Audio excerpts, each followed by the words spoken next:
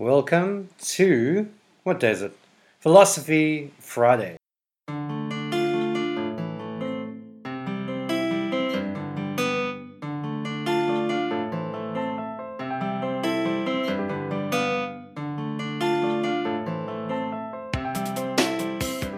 And welcome to Philosophy Friday. This is the first ever podcast with me, Andre, Mike's little brother, pastor of a church in Felixstowe, England. I'm running solo for the first time here. This is a big moment for me, guys. It's a big moment. And I have to say, it's on philosophy, which is something that I'm having to do a lot of reading about at the moment, but it's not really my thing. Not in the same way it is with Nick and Mike. But I've really appreciated getting to know it. A lot of people are skeptical of philosophy. A lot of people see philosophy as something that's kind of anti-Christian. And make no mistake, there are certain philosophical schools that are very much so anti-Christian. And we shouldn't study philosophy or read philosophy thinking by any means that all of it is pro-Christianity or pro-God. Far from it. And most of us know that philosophy, really the philosophy of the day is postmodernism.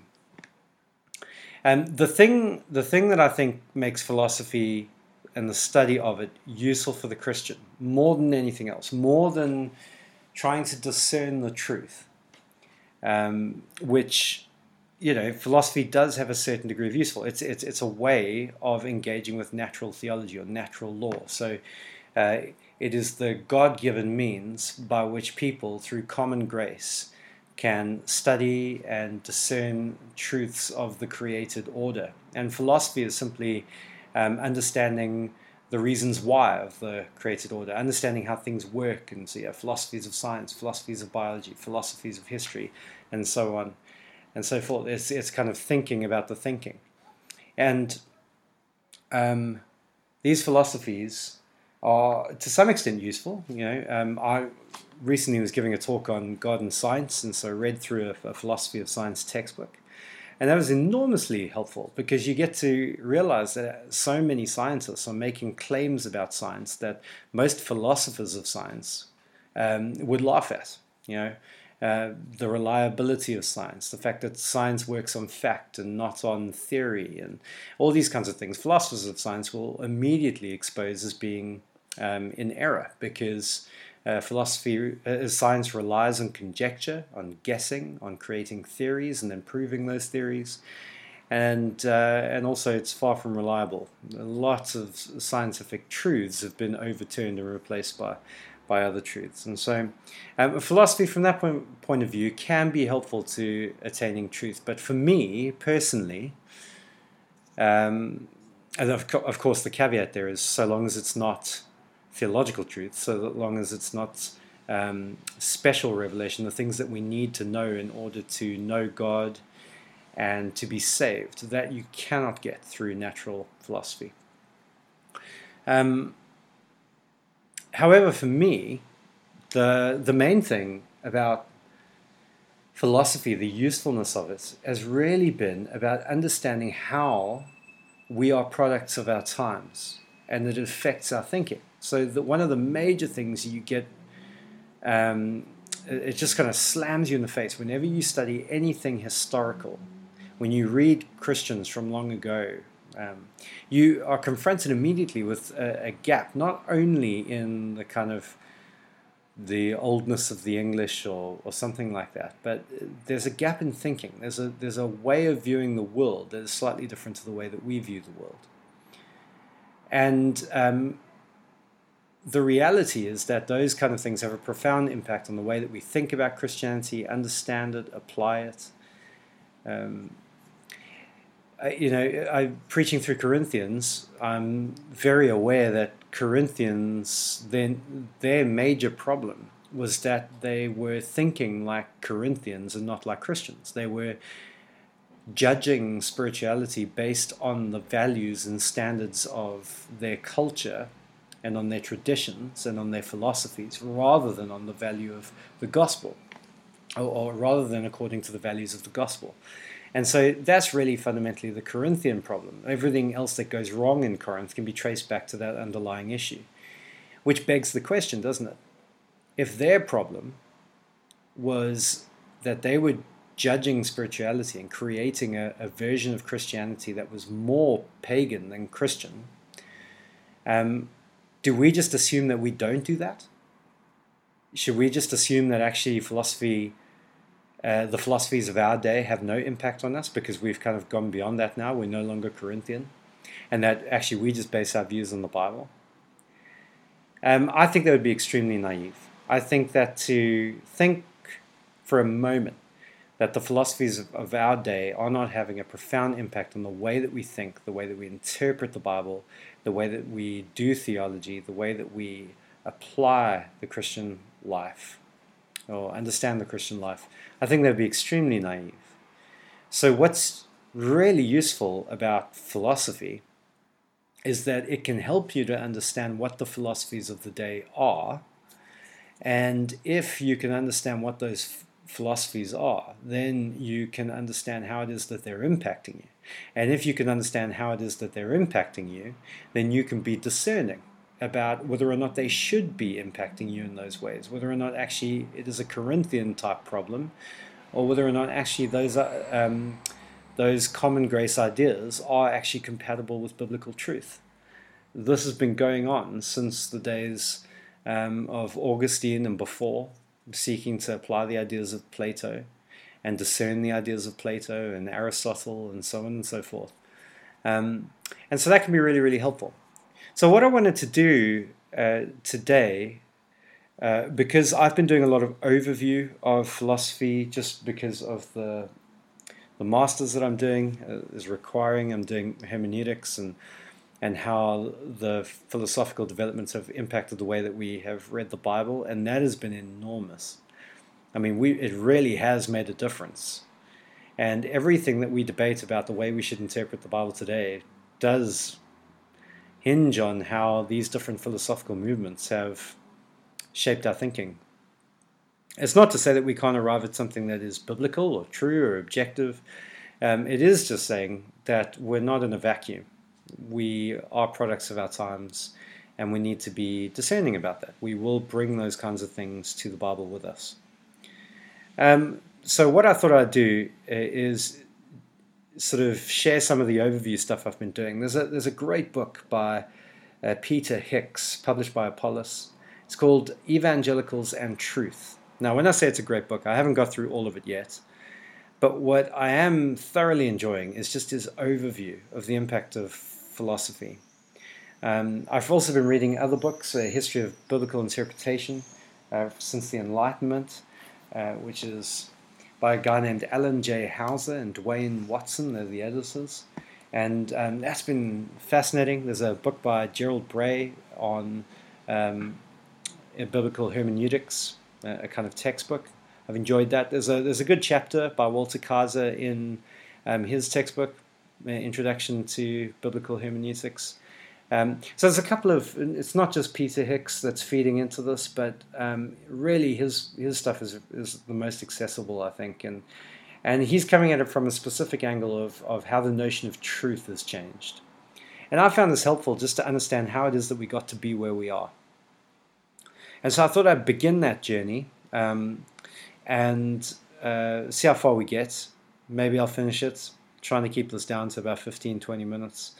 So I'll start the journey with Plato and see if we can get all the way up to postmodernism. And then the idea is next time we'll tackle postmodernism together, because that'll be really where the rub is. That's where we're at today. Yeah, here we go. Plato. What was his idea of truth? What was the major philosophy there? There's lots to say about Plato. I'm focusing on the whole idea of truth here. So for Plato, truth was linked with the idea of goodness and reality. To know the truth is to know what's real. And there was a kind of moral connotation to that. It's good to know the truth. It's bad to have the truth withheld from you. or to be lied to. There's a moral connotation to it. So the pursuit of truth against error is a moral pursuit, not just a philosophical one. Plato viewed truth as something objective, something outside of us, something to be discovered or found or studied. It's not created by us, it's not controlled by us. But human beings do have the ability to know truth, according to Plato. So human beings do know, and through reason, through philosophy, we can discover what the truth is. Underlying all truths are forms or ideas, and this is where it gets a little bit kind of weird and philosophical.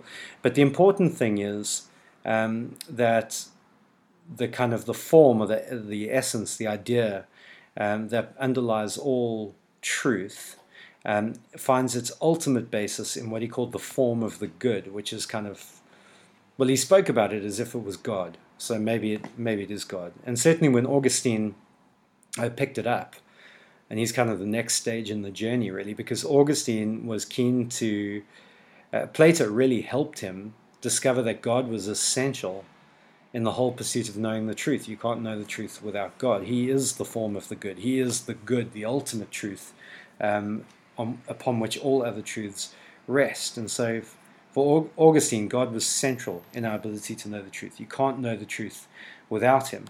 And not only as a kind of intellectual idea that God underpins all truth rests on him in a kind of ontological sense, but also because reason and philosophy could only take you so far, according to Augustine. So while Plato would see philosophy as basically the only tool that you have, Augustine's going to say, well, hang on a second, philosophy is good, but it can only take you so far. You need God to reveal something to you. So we need revelation, special revelation, if you like, as well as general revelation. Next up is Anselm, and he also emphasized the objective nature of truth, and he also emphasized philosophy as the way to find that truth. But he had a higher, I think, trust in the capacity of human reason to discover the truth. But his big shift was that truth isn't simply something that you think. It's not simply intellectual. It's also about the will and about action. However, Anselm's ideas didn't really have a massive impact because basically people weren't interested in that kind of concept of truth. The philosophical temperature of the day was more interested in thought and ideas and intellect and reason, pure reason, rather than in kind of application. And even though Anselm's idea of truth as being something you not only think but also something you do, really was quite, in some sense, much closer to a Jewish understanding of truth. It sort of fell by the wayside, and partly because Thomas Aquinas came along. And Thomas Aquinas came along and said, look, truth is objective, reality is objective, it's something outside of us, we can discover it, we can know it, and it does depend on God. In that sense, it's the same. His view of reason was slightly higher, so he's putting more emphasis on our reasonable abilities to discover the truth. But he moved slightly away from Plato and his idea about how you have truth and then you had the kind of the form or the idea behind the truth. That was the real thing, if you like.